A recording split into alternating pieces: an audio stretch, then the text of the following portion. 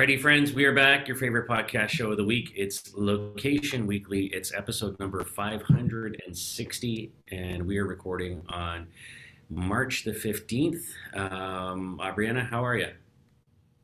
I am good. We've had some beautiful weather yesterday and today. So I got out for a run yesterday. It felt like amazing I don't know. I feel like spring is actually in the air after a couple of days of like wintry mix. It was just so nice to have like a 50 something degree day. And I think it's going to get to 61 here in New York today. So, um, you know, that like just gives me happiness and an extra hour of sunlight as well. How are Yes. you doing?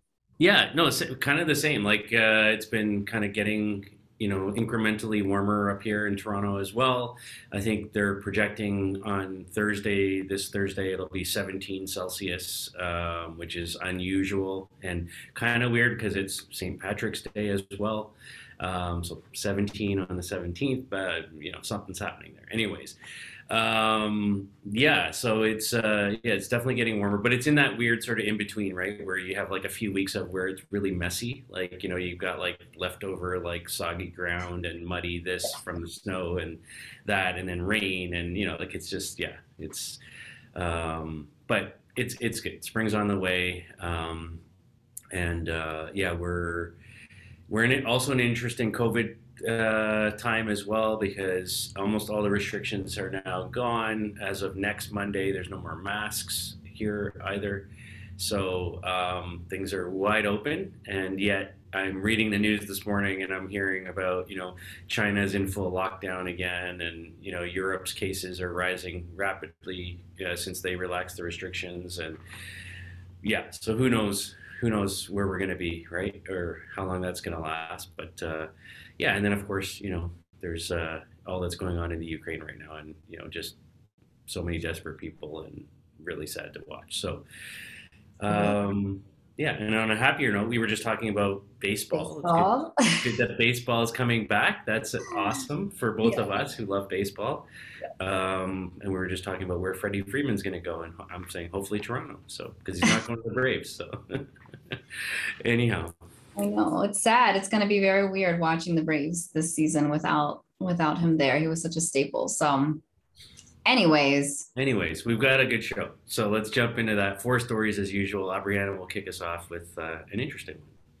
yeah. So Uber is launching a new feature in their app. It is entertainment booking. So to me, this very reminiscent of like the Airbnb experiences. It's called Uber Explore, and this is a new feature within the app, so users can just browse and book things like dinner reservations, live events, activities that are in the area.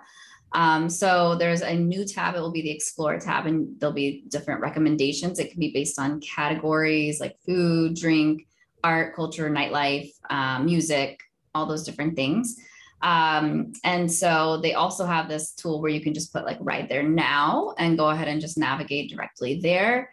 And it also has this data play, which is interesting, where they are going to be suggesting different experiences based on past use of Uber Eats and the Uber app, I guess, like where you've been and have gone in the past.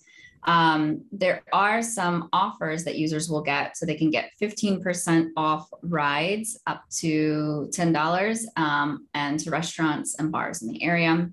So they're also building this in like for the payment profile piece of it. You can obviously just book right there through your Uber wallet and that payment profile that's there. So it's interesting. They've got this available in 14 cities, including like Atlanta, New York, well, I should say upstate New York anyways for now, and Mexico City is even included in that.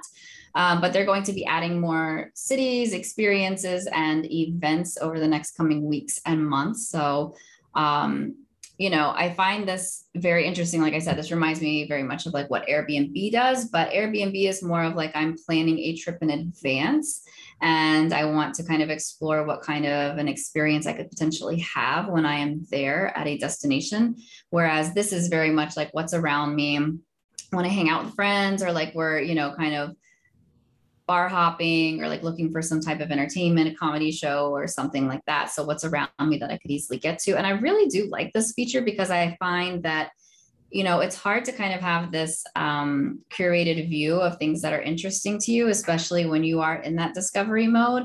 And it's very much in line with like, I'm in an Uber, I'm going somewhere, where should I go? Or I am somewhere and I want to go somewhere else, and keep, having a good time with friends. Like what else is there around that's happening?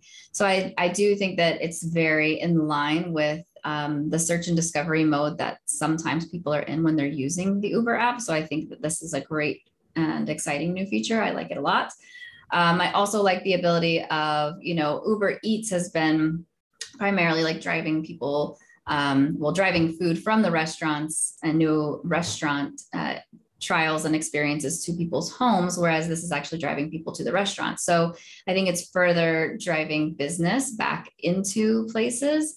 But now we're talking about going beyond just the restaurants and probably into more, like I said, like music, comedy, other events. Maybe it's like the zoo or wherever. So I think this is a really interesting feature.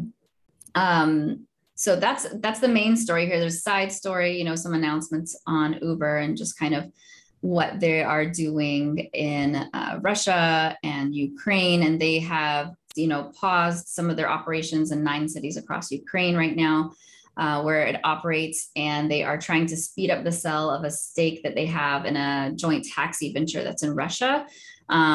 And it's a joint venture that they had with the internet search company Yandex, which is Russian, obviously, and they're just removing all of the Uber executives from the Yandex taxi board as well. So they're having a non-executive representation that's going to oversee the rest of this divestiture and just trying to, I think, kind of like wash their hands of what's going on and move on. So, interesting that there's just so much impact in what's happening so far away from us, but it's touching so many people that we know. So, an exciting story, and then one that's just can't believe it's reality, right? Yeah, for sure. So overall, I like this story too. I think it makes perfect sense for them to integrate these types of offers and experiences into what they're doing. Just over the last few weeks on the show, we've been talking about, somewhat similar things. Yelp starting to integrate, different types of offers into their platform. We talked about Ticketmaster starting to integrate, search and discovery within that. To me, that was less exciting because I don't go to Ticketmaster to look for stuff typically, right? As we had suggested. But I think in the case of Uber, this makes a ton of sense, right? And I think, the idea of, I find an experience and then I'm taking an Uber to get to that experience and I'm getting a discounted ride, that combination or that bundling, if you will, I think makes a ton of sense for me. Commenting on what you were just saying about the sort of pull out from Russia, the other side of that discussion right now is the impact that, this war is having on fuel prices. And so when you think about Uber now in that context, what does that mean in terms of increased costs, for drivers and fuel and all of that? And how is that ultimately going to impact the cost of services like this or the ability to discount, experiences?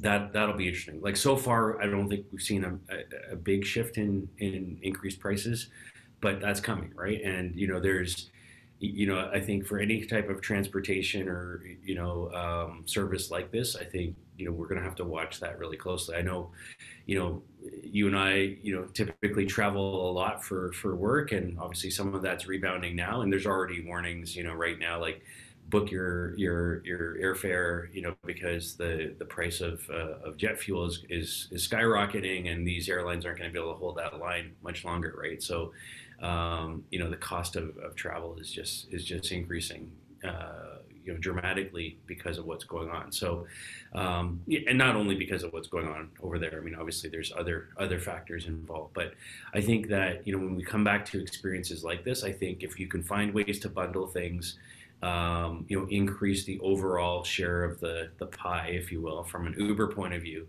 I'm getting a piece of the experience ticket. I'm getting a piece of the travel to get to the experience ticket, and I can bundle that and find a little bit more overall. I think it's good for them. So Yep.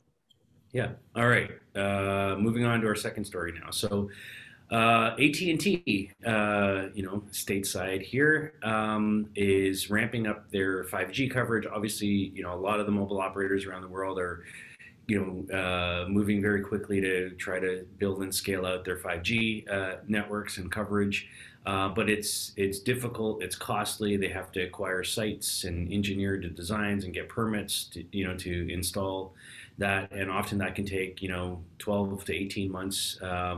And so many of these operators are trying to find ways to kind of get the that network, get that infrastructure built faster. And so AT&T has teamed up with a group called Ubiquia and Ericsson around something called the Ericsson Street Radio 4402. And so essentially what this is a type of transmitter, if you will, that can be plugged in and powered through streetlights. And so they're testing right now where they can kind of just kind of take advantage of existing streetlight infrastructure, and then kind of plug in these radios into them, typically 8 to 10 meters high, spaced 50 meters apart, using the existing power supply from that, typically in close proximity of fiber, and kind of leverage a quicker build out that way. And so, I think this is interesting. When I read this story, I thought back to here in Toronto. One of the interesting things from, it's probably 10 years old now. There was the hydro company, Toronto Hydro, here in the downtown core, built a high-speed Wi-Fi network with transmitters that were built into the hydro poles as well. So, I think there's always opportunities when you can think about, how do we leverage existing infrastructure that's already in a city to power additional services or high-speed, connectivity, or whether that's Wi-Fi or cellular or what have you. I think definitely there could be more of that happening. And it's all about, how do we, find the right radios, the right transmitters, the cost, efficiencies around that. But I think this seems like a great way for them to kind of just accelerate their 5G deployment and to do it in a fairly cost-effective way. So I kind of like it. What are your thoughts? Yeah, to me, this is kind of a dated story. I feel like this was something that, when I was still living in Atlanta pre-pandemic, that it was kind of the way of the future. Like 5G is going to be everywhere. We're going to install it in street lights. And having friends who worked across the industry as well, I always heard this was going to happen. And then I heard kind of the other side of it, which is it is costly. It's never going to be deployed as easily as people think it's going to be, like, oh, tomorrow 5G is just going to be everywhere. No, it needs those short ranges, and it needs to have a lot of like access points in essence.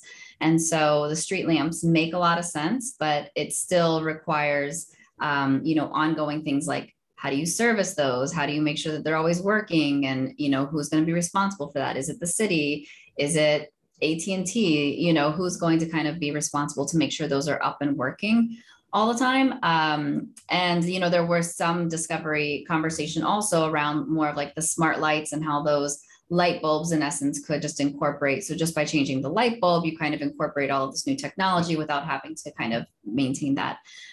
So I think there's a lot that's happening. There's a lot of innovation, but it's slow moving. And it's also, going to be slow, not to be adopted as much as it is to like just be impactful, right? Because it takes a lot of like little tiny points. So one to watch, but not one I expect to see a ton of movement in really quickly. Yeah, and I'll like you echo that. I mean, we've been talking about this for a long time, right? And it's taking a long time to get this built out, and I think it will remain that way for a while. I mean, like, this conversation about small cells and all that kind of stuff. We've been I've been attending conferences around this type of technology for 8, 9 years, and we still don't see it in mass deployment. So, yeah. So, but I mean, good that they're trying and experimenting, and getting something happening. So, There you all go. right. So this is a company that I have not heard of before, but maybe should have, and it's interesting. It's called Narvar, Narvar, and they are a post-purchase consumer engagement platform. And recently, back at the end of 2021, over the holidays, they piloted a home pickup service. So this was, they did this across 70 different retailers. So whenever you had a return, you could schedule like a home pickup instead of having to drive it back to the store. And now, as rolling this out, it is carrier agnostic, but it's a home pickup service, and it's a return service. So it's going to enable consumers to either drop off returns or have returns picked up for multiple retailers at partner locations. So some of these include Mall of America, Simon, Walgreens, Nordstrom, some big time places. And there's also some retailers that are integrating with UPS digital return service. So the platform basically enables like a no label and boxless returns of its merchandise across nearly 5,000 UPS store locations. So think about, sometimes when you have certain products from Amazon that you order, you can drop it off at UPS and either show them the label and they print it for you, or you print it and just drop it off. Very similar to that. There will be a nominal fee for the service.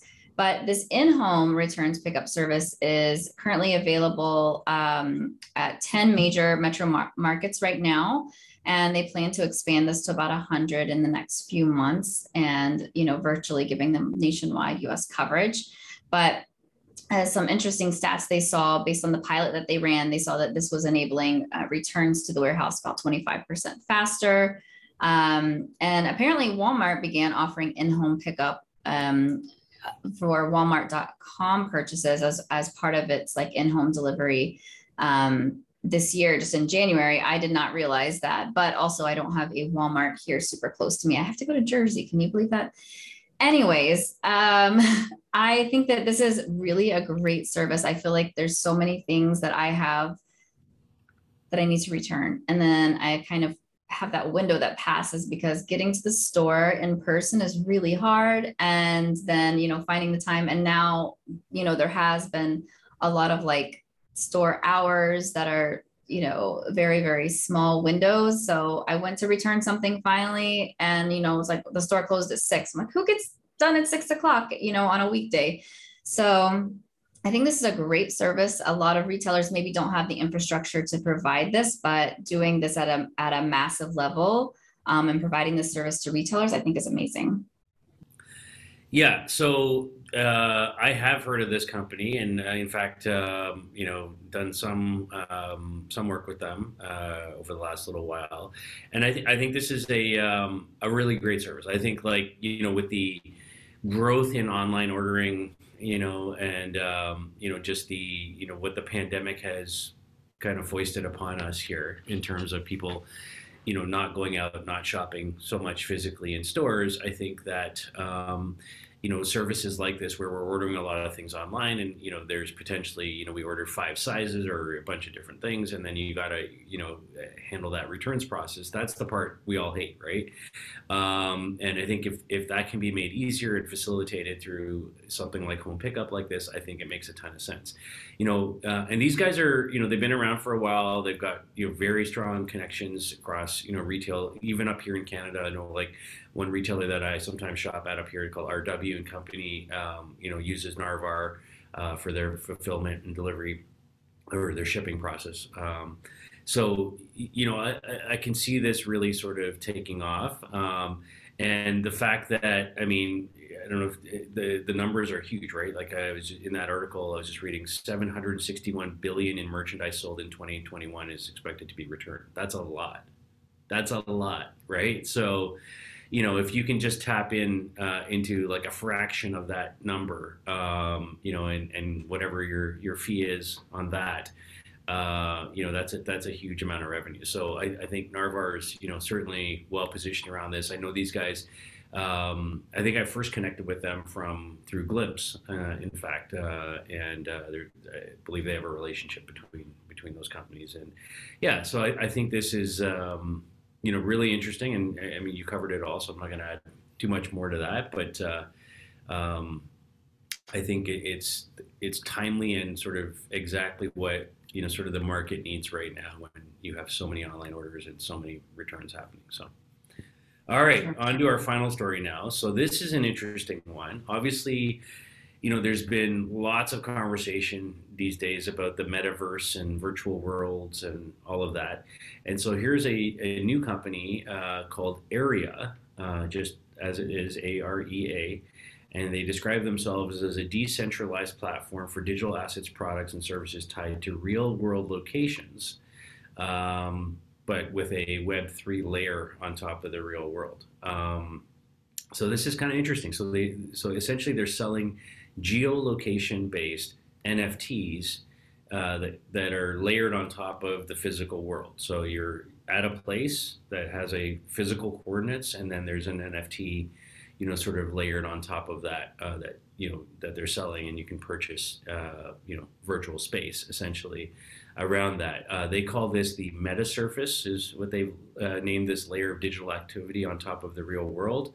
I think it's quite interesting, and this is a company that from a leadership point of view as well is really interesting. So one of the key people behind this is Elia Locardi, who's one of the world's most recognized travel photographers.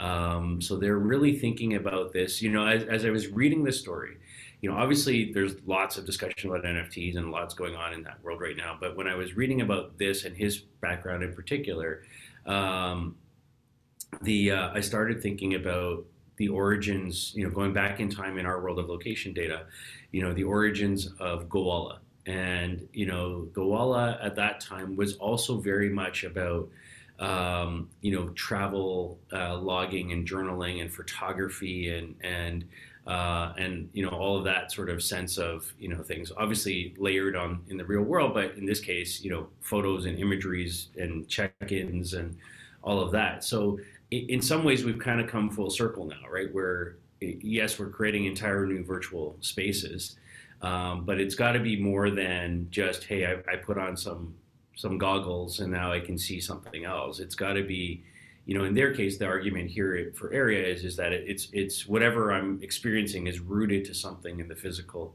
world, and there's a connectivity between that. So anyhow, so their Area NFTs they're selling these in 4,000 packs of 10 random areas, and then so it's I don't know. I think it's interesting, and there's already a few applications that they've sort of layered on top of this. So there's one called Light, which is launching in May of this year, which is a curated sort of art experience focused on travel and exploration. There's another one that's coming as well. I'm trying to find the name of that one. It's escaping me now. My article gone. Anyways, what are your thoughts, Aubriana? So I think this is really interesting. At first I was like, how I was trying to understand the implications of the geo and the location when it came to the NFT, but I do think it's interesting. I also think it's interesting how they're packaging it. Like it's almost like trading cards, right? Where you've got like this pack of, you think about when you were little, if you were into like baseball cards or whatever, you went and bought a pack of the baseball cards and hoped to get some big name player in there.